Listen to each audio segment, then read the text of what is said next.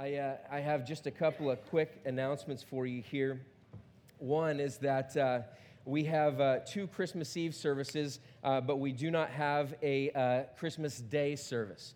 You might call us a slacker for that, but we don't care. So Christmas Eve, 2 services, 3 p.m. and 4:30 p.m. There's going to be a few things that are happening with that. We've got a hot chocolate bar, a photo booth, music, candlelight service, that type of stuff. We'll have childcare for kids under 2 years old. One of the things that we're asking is that if you come here to Outward and you're planning to come on Christmas Eve, so to either the 3 p.m. over the 4:30 p.m. service, we're just asking that if you could go online and RSVP for the service that you're planning to go to. And you can do that through our RSVP app, and I think you can go to outwardchristmas.com actually, and that'll take you directly to that. And the RSVP does not necessarily save you a seat. What it does is it tells us how many seats to put out, but I'm pretty sure we'll be okay with 2 services. That would be so helpful. New Year's Day, there will be one 1-hour service for the whole family at 10 a.m., so no childcare that day, and so we'll try to make it fun for the kids and for you while you try to restrain your children. And so that'll be exciting. And then lastly, baptisms on January 15th. We know of several of you, or a few at least, that have come to faith recently, or maybe you've never been baptized before, and so we want to invite you to be a part of that. We know that some of you have already talked to us about that, and so we are encouraging you to come and be a part of that. There should be, I believe, some type of just a baptism informational kind of a class on January 8th, I believe is what I heard, but it's not on my announcements, so I can't confirm that for sure, but we will let you know. If you could just let us know about that, that would be fantastic, and we'll get you plugged in. You can do that through your Connect card. You can email us. You can come talk to me after the service, talk to folks out at Connect Central. That would be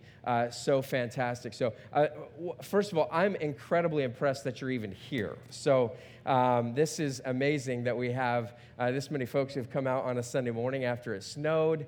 I know how difficult it is for Oregonians to actually drive in snow and so forth. So I'm happy that you're here. Listen, I have something special. I've never done this before, and so I actually have my grandmother here, and she is 93 years old, and she has a great story, and so I wanted to have her share this morning just a little bit, so I'm going to actually help her. Would you welcome her to the stage here?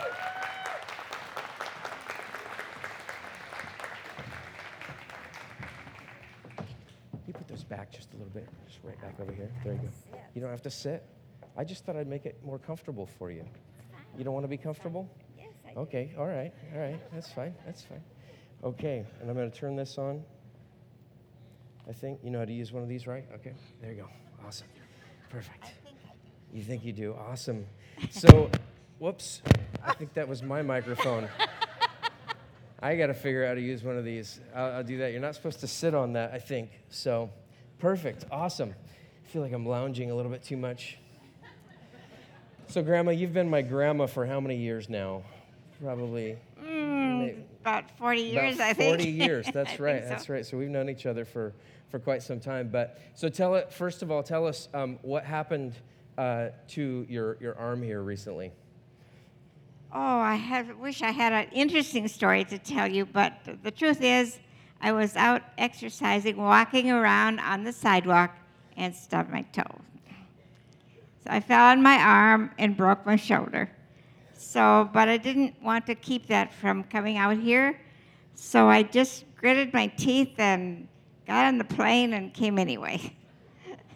Okay, my grandma just broke her shoulder. If you can't come to church with it after it snows, you are a slacker, all right? She broke her shoulder, got on a flight from Texas, flew all the way here, and then you're staying here, and then what are you doing on Christmas Day? Christmas Day, I am leaving to go back to the Dominican Republic to help to host a group of people that are coming down to do missionary work for the week, Christmas week, yeah. Okay, so not only did you fly to Salem, Oregon from Texas, but now you're actually going to go to the Dominican Republic. You're going to fly there on Christmas Day, and then you're going to work essentially as a missionary. You're going to be cooking food for the groups that come down and things like that. Is that right? Yes, I have to go back to work because I'm not retired yet. But I'm going to retire one of these days, but not until I get old. So how many years have you actually been doing ministry for? May 1st of 2017, I will complete 70 years since we got on the plane and left the U.S. for the Dominican Republic with a husband and 2 babies. That's 70 years of not just loving Jesus, but loving Jesus and serving him through being a missionary and things of that nature. And, Amen. Yeah. And so you've been doing that for 70 years now. You've been in the Dominican Republic. You were in Cuba before Castro kicked out the missionaries. Yes. And how long were you in Cuba for, do you remember? 3.5 years. 3.5 years? Mm-hmm. Yeah, and then you guys were in Mexico for a number of years. 30 years. 30 years in Mm-hmm. Mexico. Mm-hmm. And you've just been all over the place and still on mission for Jesus. Amen. Yeah. So tell me, can you tell me like a little bit just about your testimony, your story as to how all this got started? Well, I was born and raised in Minnesota and not in a Christian home. But at the age of 16, I came to know Jesus through my sister who had come to know Jesus before that. She was going to Bible school in Minneapolis, and so I wanted to get out of my hometown, and this was before I was saved. And so I wanted to go to a big city and have a great time going to dances and bars and all that sort of thing, have fun. But the only person I knew in the city was my sister. And the only place she went to was to church. So I went to church Sunday night when I got off work, and then Thursday night when I got off work. And that's what happened. One month after I arrived, I accepted Christ as my Savior. That's awesome. And so then you and my grandpa, your husband, Zerrell, and Zerrell is his name, and he actually grew up in Salem here. Yes. Went to North Salem High School and all that. But you guys met, and then how did it happen that you guys ended up going to the mission field? Well, while we were at Bible school, we had a lot of missionaries coming into chapel and sharing their life and their testimony and the need on the mission field. And so my husband was challenged, especially with the phrase that said, it's not fair for anybody to hear the gospel twice before everyone had at least a chance to hear it once. That's what challenged him. That's what challenged him. And so you guys, just went to the mission field. And what Yes. was that like, being on the mission field? How old were you when you did that? I was married at 19, at 21. Let me see. No, 23, I think. Yes, I was 23 when we landed on the mission field with 2 babies, 1 year apart, 12 months apart. One was 2, and the other was 1. Yes, we went directly to the mission field from Bible school. Yeah. And so how easy was that to be serving Jesus in that type of environment? Well, for me, it was almost like going back home because I was used to living on the farm Mm-hmm. with no running water, Mm-hmm. with an outhouse for a toilet, Yeah. no electricity, Yeah. which is what I had when I got to the Dominican. And so it really wasn't that big a change for me. It was more for my husband. He didn't like that very well. He wasn't used to that. So Grandpa was a slacker, but you were pretty tough. I right? wouldn't say he was a slacker, but he did complain a little He's bit. gone now, so we. He's gone now, so we can make fun of him. But So you were kind of used to difficulty. You were telling me a story about the other day that I had never heard before when we were kind of lamenting so much snow that had fallen in Salem. Tell us your story about going to school in the snow on the sleigh that you were telling me the other day. Well, in Minnesota, it gets cold. Yeah. And I remember once after a blizzard that it was 30 below zero, and it was time to go to school. But we were 10 in our family, 10 kids. So about 4 or 5 or 6 of us were in grade school at the same time. But we just had a one-room schoolhouse, so we were all meeting in the same room. But to get to school, we had to go in a sled, a big wagon that had, what do you call them, runners on the bottom? Skis on the bottom? Yeah. Yes, and we had horses to pull the wagon. But the horses even couldn't get through the big drifts. And so my brothers had to get out, my older brothers, who were out of school by that time, they had to get out and take a shovel and shovel the roads so the horses could get through. So you can imagine the drifts were pretty high. So next time you complain about the snow in Salem, my grandmother, this is not like uphill both ways through the snow. This is like in a sleigh, like having to shovel the snow for the horses and all of that. It was an amazing story and pretty incredible. What do you think, what kind of advice do you have for people that want to be on mission for Jesus? What do you think you would say to them about what it takes to serve Jesus the way that you have for the last 70 years? Well, Satan is very strong, and he tries to tell us that is not the thing to do these days. Stay home, go to school, get a university education, earn lots of money, have big cars and a big house. I've never had any of that, but I've never, ever wished that I did. I never wished I could go back and do it over, change it some way. It takes perseverance. It takes dedication. It takes a desire to continue on no matter what the problem is. God provides every need. I've had no salary for the last 70 years. I have trusted God to provide the need, and my husband and I both did.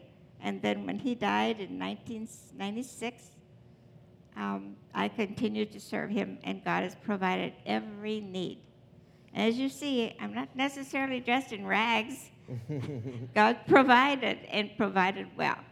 I've never gone without a meal. I've had plenty to eat, too much, in fact. So God bless. It takes dedication. It takes a desire to serve and to continue on in spite of difficulties, because Satan is there fighting all the way, but God is powerful, more powerful than Satan is. That's cool. Can we give her a hand? You okay?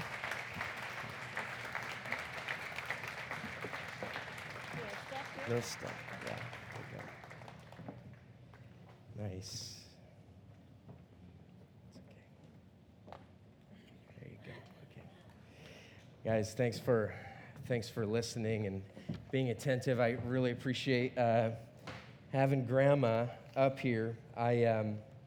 It's amazing when you look at her story and what she's been through over the years as to how God has used her. There's so many of us here that have talked about serving Jesus, or we're trying to get through whatever that looks like, and we're trying to decide, okay, what all do I need to sacrifice? And you look at somebody like my grandmother, and you just go like, that's almost insanity to think that somebody would give up everything, give up a salary, give up all of these comforts, and to follow her husband to the Dominican Republic, and then all over the world, in essence, and serve Jesus like that. Like, what would that take? What would that take? What type of commitment to God would that take? Is that just for some people, or is that for all of us in life?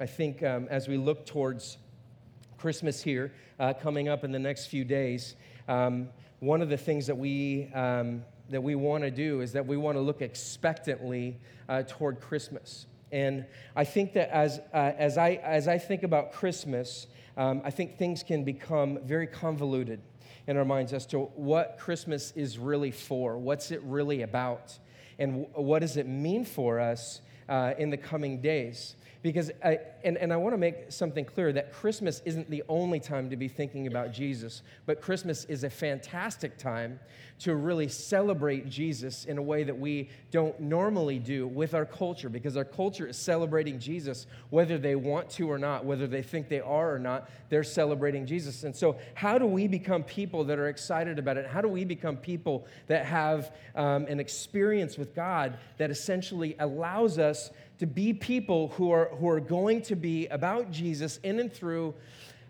Christmas? I think about the Santa Claus song, you better watch out, you better not cry, you better not pout. I'm telling you why, Santa Claus is coming to town. And then it goes into this idea of he is making a list, and he is checking it twice, and he is going to find out, he is going to get you if you are naughty. He is going to get you. And I don't know why we sing this creepy song with our kids, all right? Because he sees you when you're sleeping. He is a stalker, all right? This guy is a Class A stalker. He's an offender on some level, and he knows when you're awake. He's not just kind of seeing you, but he's watching you. He's making sure that you do not screw up, otherwise you are getting a lump of coal, all right? And this is, in essence, in some ways, how we look at Christmas. It's kind of this fun thing that we do. We there's materialism, and we all know that it's not really about, the gifts that we get, but the gifts that we give. But really, materialism is really found in the idea of even the gifts that we give, because I'm a parent of 4 kids, and they just love lots of expensive things. And as a parent, I can find myself thinking I really want to provide for my kids, as though I'm kind of providing something great for them, when in reality, I'm just setting them up for failure in life as I give them everything that their heart desires. And so we have this skewed view of Christmas that Santa's going to get us, and really it's about what I get, and so I better be good. And really, our view of Jesus and why he came can be very similar. As we look at Jesus and we say, we kind of minimize his role, and it's about this story, but really we don't really understand the story that Jesus' birth really explains. What is that story? What is that really about? And we get a clue of that from Matthew chapter 1. If I can find Matthew in my Bible. There we go, Matthew chapter 1. In verse 18, it says this: "Now the birth of Jesus Christ took place in this way. When his mother Mary had been betrothed to Joseph, before they came together, she was found to be with child from the Holy Spirit." So what's going on there? Before they came together, before before Mary and Joseph had come together, meaning before they had actually been married, before they had engaged in intimacy, before that took place, she was found to be with child from the Holy Spirit. But Joseph doesn't know this. And her husband Joseph, being a just man and unwilling to put her to shame, resolved to divorce her quietly.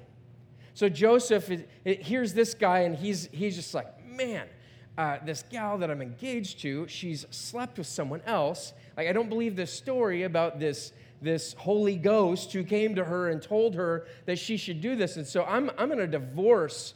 You had to divorce to get out of engagement at that point. I'm going to divorce this gal, and I don't want to put her to shame. And so he's choosing to do this. But as he considered these things, behold, an angel of the Lord appeared to him in a dream, saying, "Joseph, son of David, do not fear to take Mary as your wife, for that which is conceived in her is from the Holy Spirit. She will bear a son, and you shall call his name Jesus, for he will save his people from their sins." It's kind of a pretty amazing passage that there's this stuff that's happening. Here you have Jesus. He's the Son of God. He's being born to this woman. And what's happening is scandal. It's just scandalous. It's just like, man, I thought that she messed around with someone else, and now I don't really want to marry this gal, but what the heck is going on? And then all of a sudden, he gets this message saying that your wife, the gal that you're engaged to, she will bear a son, and you will call his name. This is what you're going to do, Joseph. You're going to call his name Jesus, because he will save his people from their sins. And right from the very beginning, what you see right there is that this birth is not an ordinary birth. That this birth is something different. It's going to save people. It's not going to get people. This birth, this child, is actually going to save people. What Jesus says in Luke 24 is something very interesting. After he is crucified and raised from the grave, it says he's walking on this road to Emmaus. And he comes up behind two disciples, and the disciples don't recognize him. He's been resurrected from the grave. Somehow God keeps him from recognizing who Jesus is. And so he begins to talk to them. And it says this: while they were talking and discussing together, Jesus himself drew near. This is chapter 24, I should have told you, verse 15. Jesus himself drew near and went with them, but their eyes were kept from recognizing him. And he said to them, "What is this conversation you are holding with each other as you walk?" And they stood still, looking sad. They're just sitting there just going, What are you talking about? Why are you asking us this question? Then one of them, named Cleopas, answered him, Are you the only visitor to Jerusalem who does not know the things that have happened there in these days? And he said to them, What things? I mean, think about this. It's the Son of God. It's the guy who was crucified, and he's saying, What are you talking about? What do you mean? What's the deal? And they said to him, concerning Jesus of Nazareth, a man who was a prophet, mighty in deed and word before God and all the people, and how our chief priests and rulers delivered him up to be condemned to death and crucified. But we had hoped. But we had hoped. But we had hoped.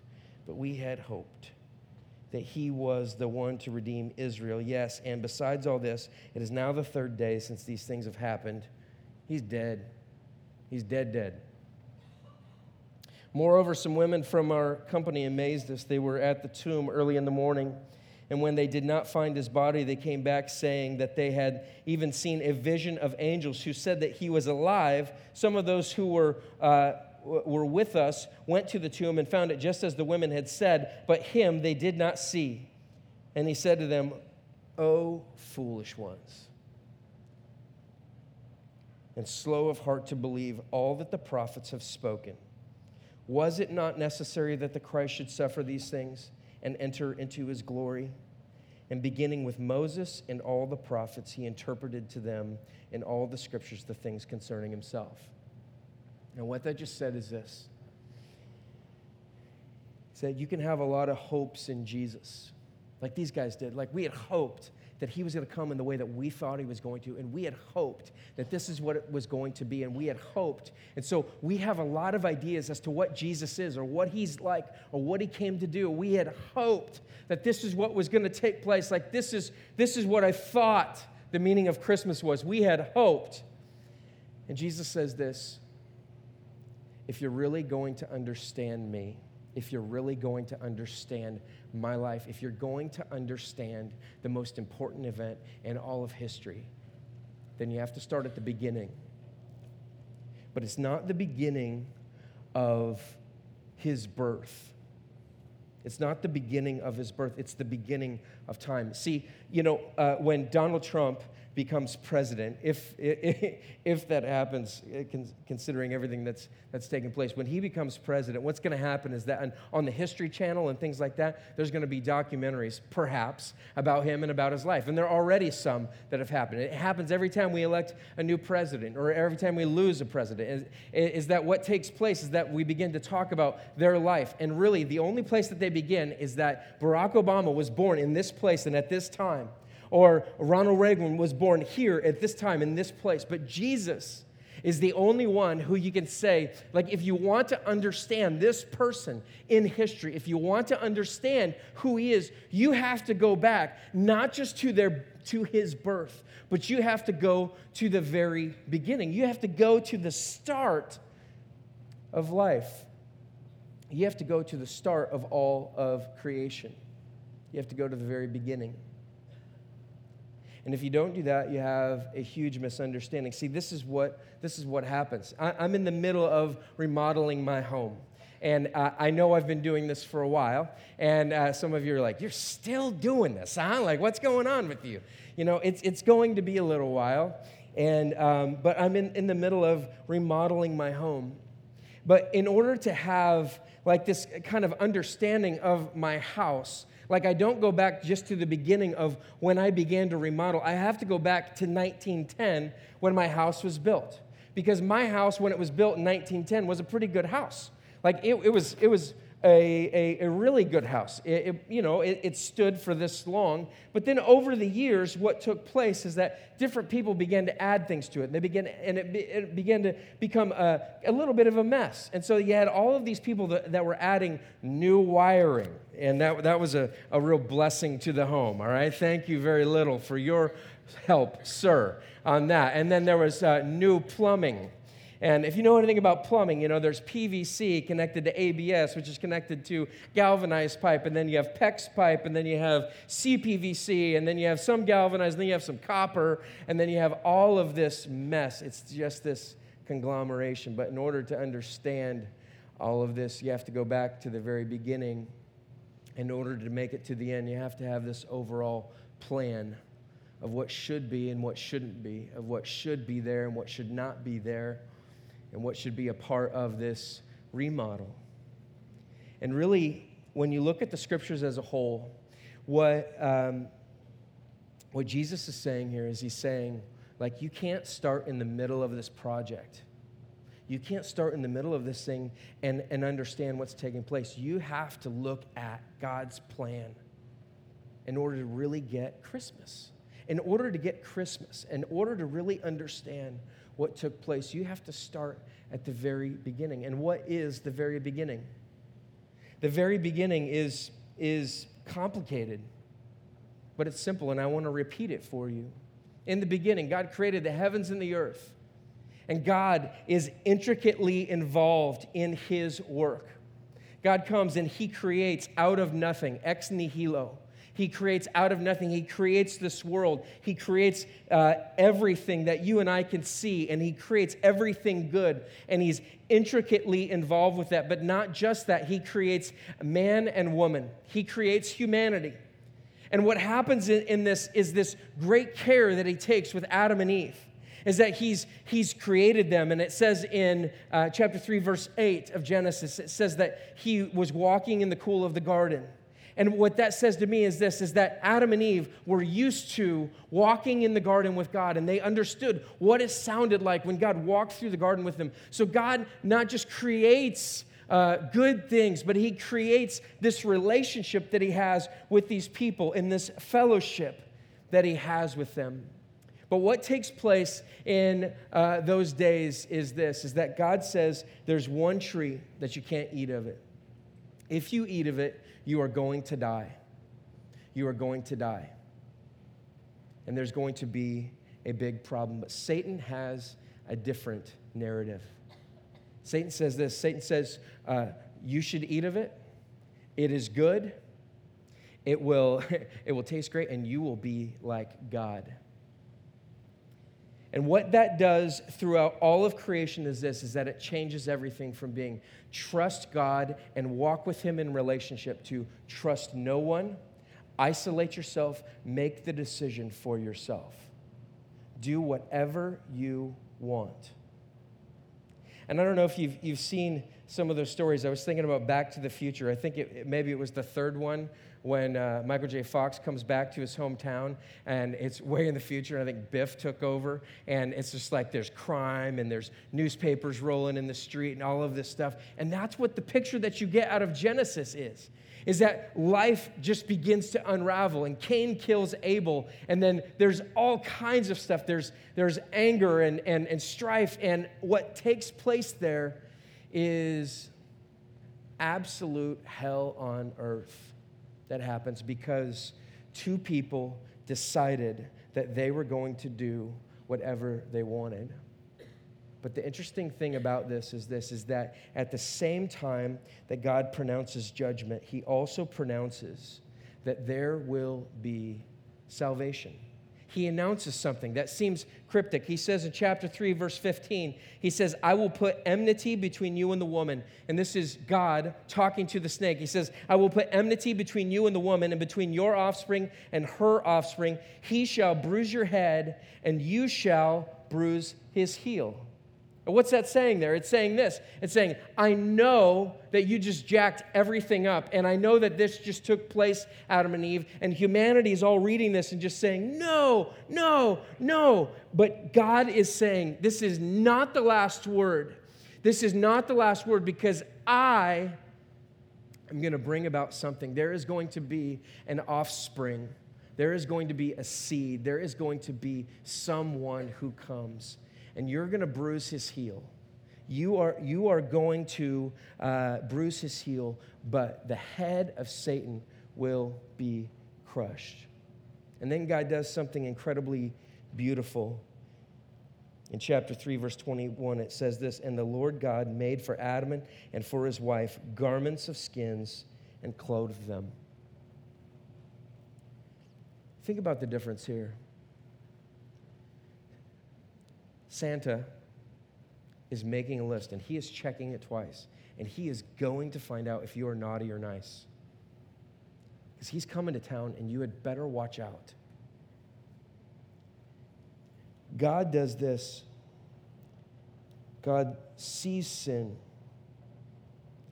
And almost in the same breath of pronouncing judgment, he's pronouncing salvation. He's saying, I am going to send someone, the seed, and they are going to do something amazing. And then, instead of just simply punishing them, because they are punished, they are put outside of the garden, instead of just that, he says, but let's clothe your nakedness. But let's make things right. And then you go on throughout the Old Testament, and you see how God calls to himself Abram at the time. He calls to himself this guy named Abram. He calls him out of Ur of the Chaldees. And he says, I'm going to make you a great nation. And I'm going to cause you to be this person. And from you, all the families of the world will be blessed. And so he creates this nation of Israel. And Abraham is somebody, he trusts God. He kind of flubs a couple times. He passes his wife off as his sister a couple of times. And she gets taken into the king's palace. And bad things could have happened. But here's this guy who has done some bad things. He's a human, and yet he trusts God. He trusts God, and he has faith in him, and he trusts him, and he's saying, I want to walk with you. I want to give you everything. I want to do this. And God confirms to him, and he says, from you, all the families of the world are going to be blessed through your offspring, singular, through the person that comes through you. And what comes out of Abraham? The nation of Israel. The nation of Israel comes out. And what happens to Israel is this, that Israel is in Egypt because their family experienced famine. And so Israel comes to Egypt because they need food. And so they stay in Israel. And at first, they're highly valued and people like them. But then what happens after that is that people start to get upset with them. And then there's a new Pharaoh in town, and that Pharaoh says, I don't like these people because they're going to become more numerous than us. Let's enslave them. And so they're in slavery, and it's horrific. They're being brutalized. And so what happens in this is that God calls Moses, and he says, I want you to lead my people out, and I want you to lead them out of here.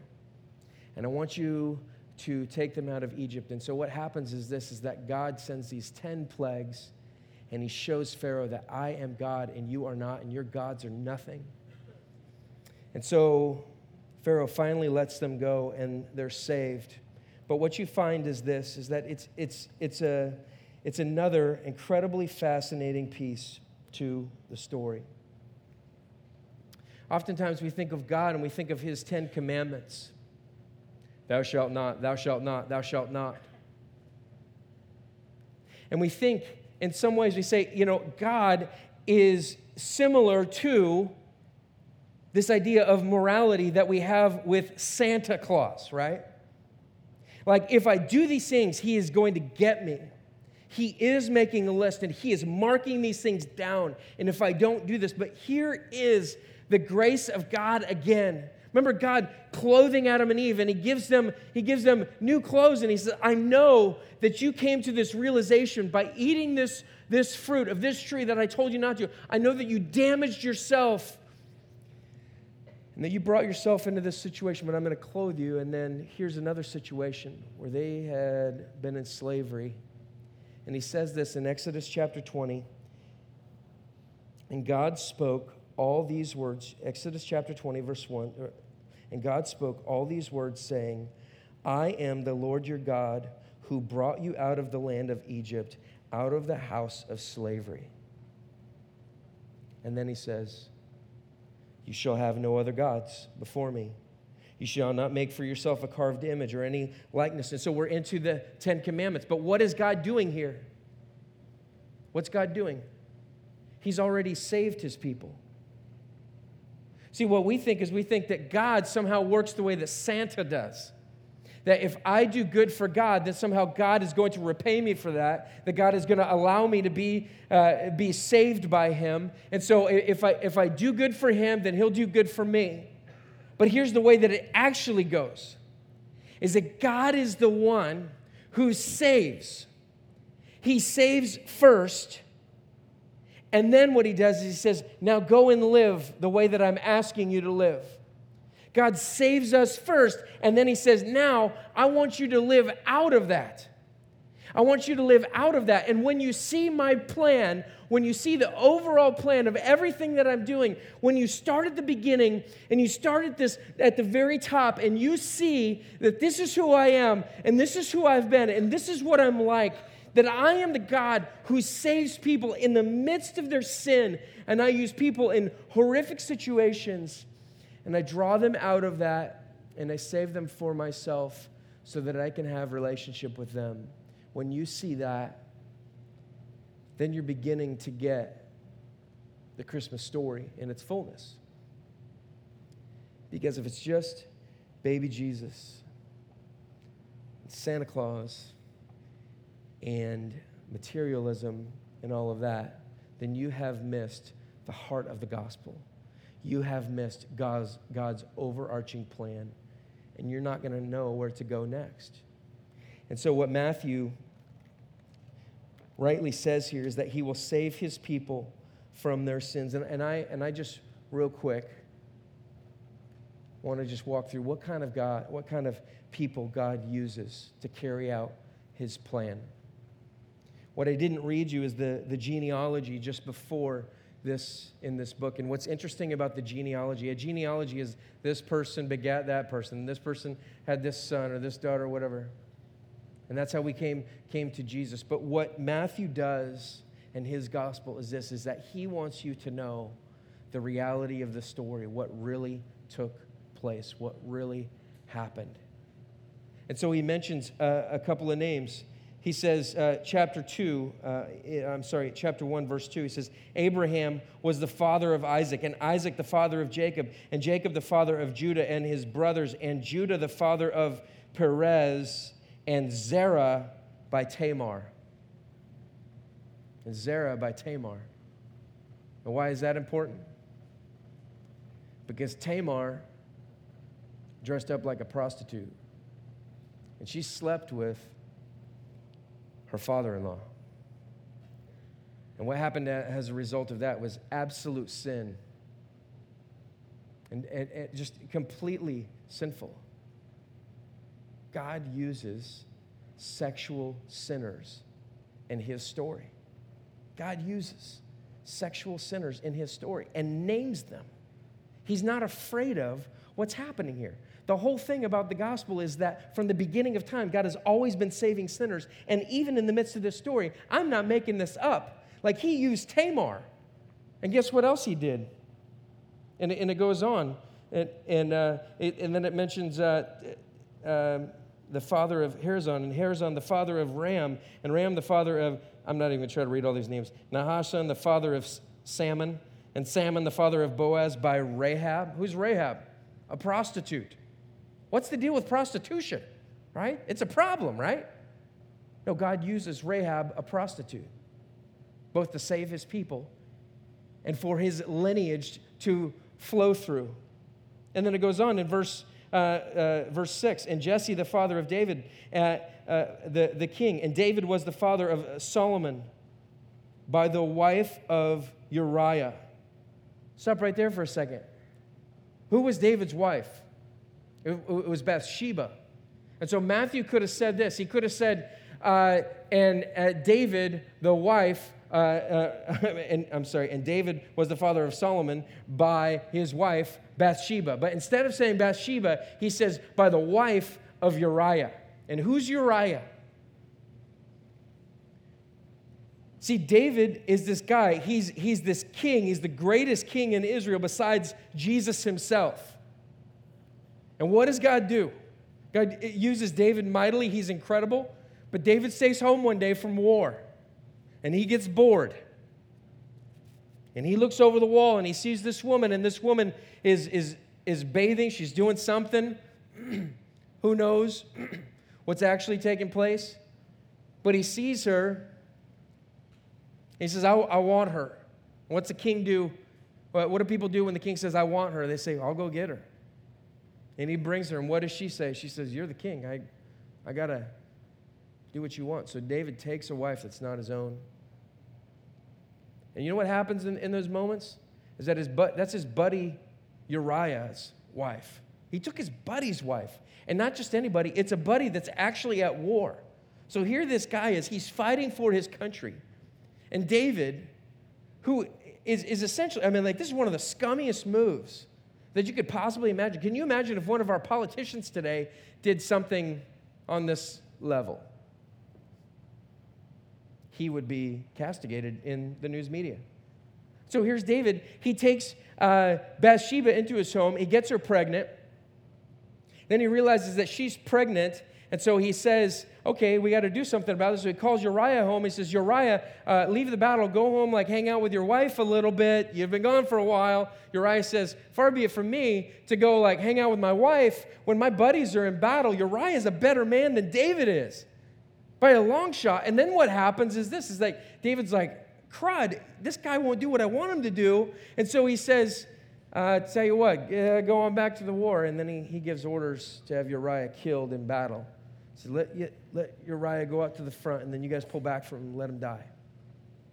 So he has Uriah killed. What in the world is Matthew doing here? Matthew is saying that David was the father of Solomon by the wife of Uriah, this adulterous relationship. It is in and through this that God works amazingly. If you don't understand God's overarching theme and the fact that God uses sexual sinners to do his work. God uses people who have horrific pasts. God uses people who have just been on the outs. And they look at God and they say, you know what? I think you're like Santa. You're going to get me. I know that you know the things that I've been doing. I know what I've been a part of. And I know that I don't have a lot of hope. You know what? That's the beginning of something that's incredible. It's because people who come to Jesus cannot come to him and say, you know what, I haven't done anything wrong. The people who can really celebrate Jesus are the people who look at this verse in chapter 1, verse 21. She will bear a son, and you shall call his name Jesus, for he will save his people from their sins. The only way that you can really celebrate Jesus is if you acknowledge why Jesus is even there. And Jesus came to save sinners. And not just pristine people like, oh, you know, I really need to stop gossiping. I could do a little more to serve. No. He came to save sinners. They're not even getting a lump of coal, all right? They're not getting anything. That type of sinner. But Jesus is the one who prides himself in saying, if you're really going to understand who I am and why I came, what you have to understand is that I came to save people who know that they are sinners. I came to save people that know that they have serious issues. I came to save people who say to me, like, I'm somebody who's broken. I have serious brokenness in my life, and I know that when I look at my life right now, that like I see things that are not aligned with what God would want me to do.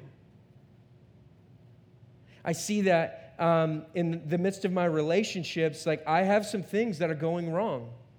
I see in the midst of my business, I see in the midst of all of the things that are taking place, and I see that I have stuff that's wrong. You got to understand something. That when God sees you, when he sees what you're doing and how you are, yes, he recognizes it as sin. But what he has for you is grace. What he has for you is grace. He wants to clothe you, not just with the skins of an animal, but he wants to clothe you. He wants to give you new clothing that is clean. You've soiled your garments. That's okay. He wants to give you new clothing. You've been somebody who's never really been a lover of God. You've always been against him. That's okay. He gives you new clothes. This is the Jesus that's lying in a manger and then ultimately goes to the cross. It's all by God's plan. And that plan is intricately involved with saving people who know that they are sinners, that they don't have what it takes to save themselves, and that they need Jesus. And so what the people of the Old Testament are doing, the people in the beginning of the Bible, what they're doing is that they're looking forward and they're saying, where is this offspring? Where is this one who's coming? Where is this person that's going to save us from our sins?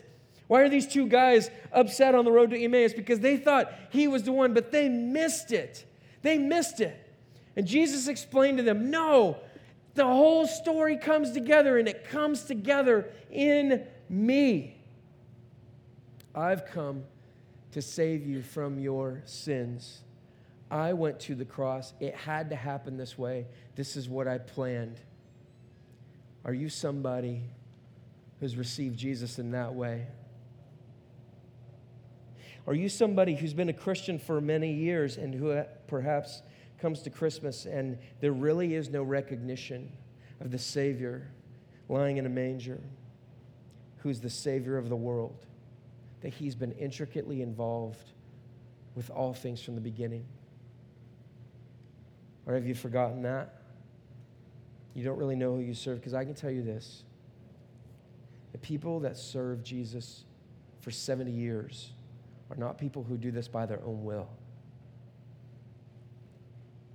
People who look at their clothing and they say, it doesn't matter what I'm wearing. I'm here to serve Jesus. The people that do that, the people that say, I'm going to leave my home, I'm going to leave my family like God asked Abraham to do, the people that say that I'm going to leave everything and I'm going to give everything, from those people are people who say, I've been saved of much. I've been brought to a new relationship with God, and he walks in the cool of the day with me. And we have conversation, and we have life-filled intimacy between God and myself. You were created for intimacy with God. Won't you engage with him? How do you do that? Repentance and faith. You acknowledge what Jesus says, I came to save sinners. You say, you know what, I am a sinner. This is who I am. This is what I've got. This is what's going on in my life. That's repentance. But then faith is this. It's to say, you know what, God? I'm going to follow you. I'm going to be loyal to you. I'm going to walk with you even when it's difficult. I'm going to walk with you even though you're asking me to give up my sin, to give up my sinful lifestyle, to give up the things that are going on in my life. You're asking me. And the person who has faith is somebody who says, I'm not only going to say that I believe in God, which really isn't faith. To say that you believe in God, that doesn't show faith. Faith is the exercise of obedience in your life that says, I'm trusting you to the point of I'm going to obey. I'm trusting you, not that I can be perfect. It's not perfection. It's the direction of my obedience. It's saying, God, I trust you in these things, that my life should not be ordered in these ways, but it should be ordered in these ways. I'm going to walk with you in this. I'm going to trust you in these things. I'm going to obey you when you say. I'm going to walk with your people. I'm going to enjoy fellowship with you by being a part of your word. This is what it means to be a believer. Just because you believe that the virgin birth took place doesn't save you. What saves you is looking to Jesus and saying, Jesus, you're the only one that's made it possible for me to receive grace. And it is in and through that grace that I walk. And I say, because I'm aware of my sin, now I can walk with you in repentance and faith, trusting you that what you say is true. That's the gospel. That's the gospel. It's Jesus going to the cross and him dying a bloody death. Not coming as some great military victory, but overcoming Satan's sin and death through his own death, through his own sacrifice and subsequent resurrection. Let's remember what Christmas really is today. Let's pray. Lord Jesus, we thank you for your gospel. We thank you for the truth that you bring to our lives. We thank you that you are incredible. God, I'm so thankful for these stories in the Old Testament that show us just your grace and your mercy. You are just, and you have justice, and you have righteous anger towards sin. But God, you are gracious towards those that love you, that have faith in you, that trust you, that want to walk with you. God, you've clothed us with righteousness as a result of your gospel. And Lord, we're so thankful for that. So Lord, this morning I pray for those that came in with maybe a weak faith, maybe a limited faith. Lord, I pray for those that maybe came in here and who have never really expressed faith in you, never expressed the desire to walk with you. Lord, I pray that they would see that you save first, and then you bring us to a place where we begin to walk with you. That your requirement isn't our perfection.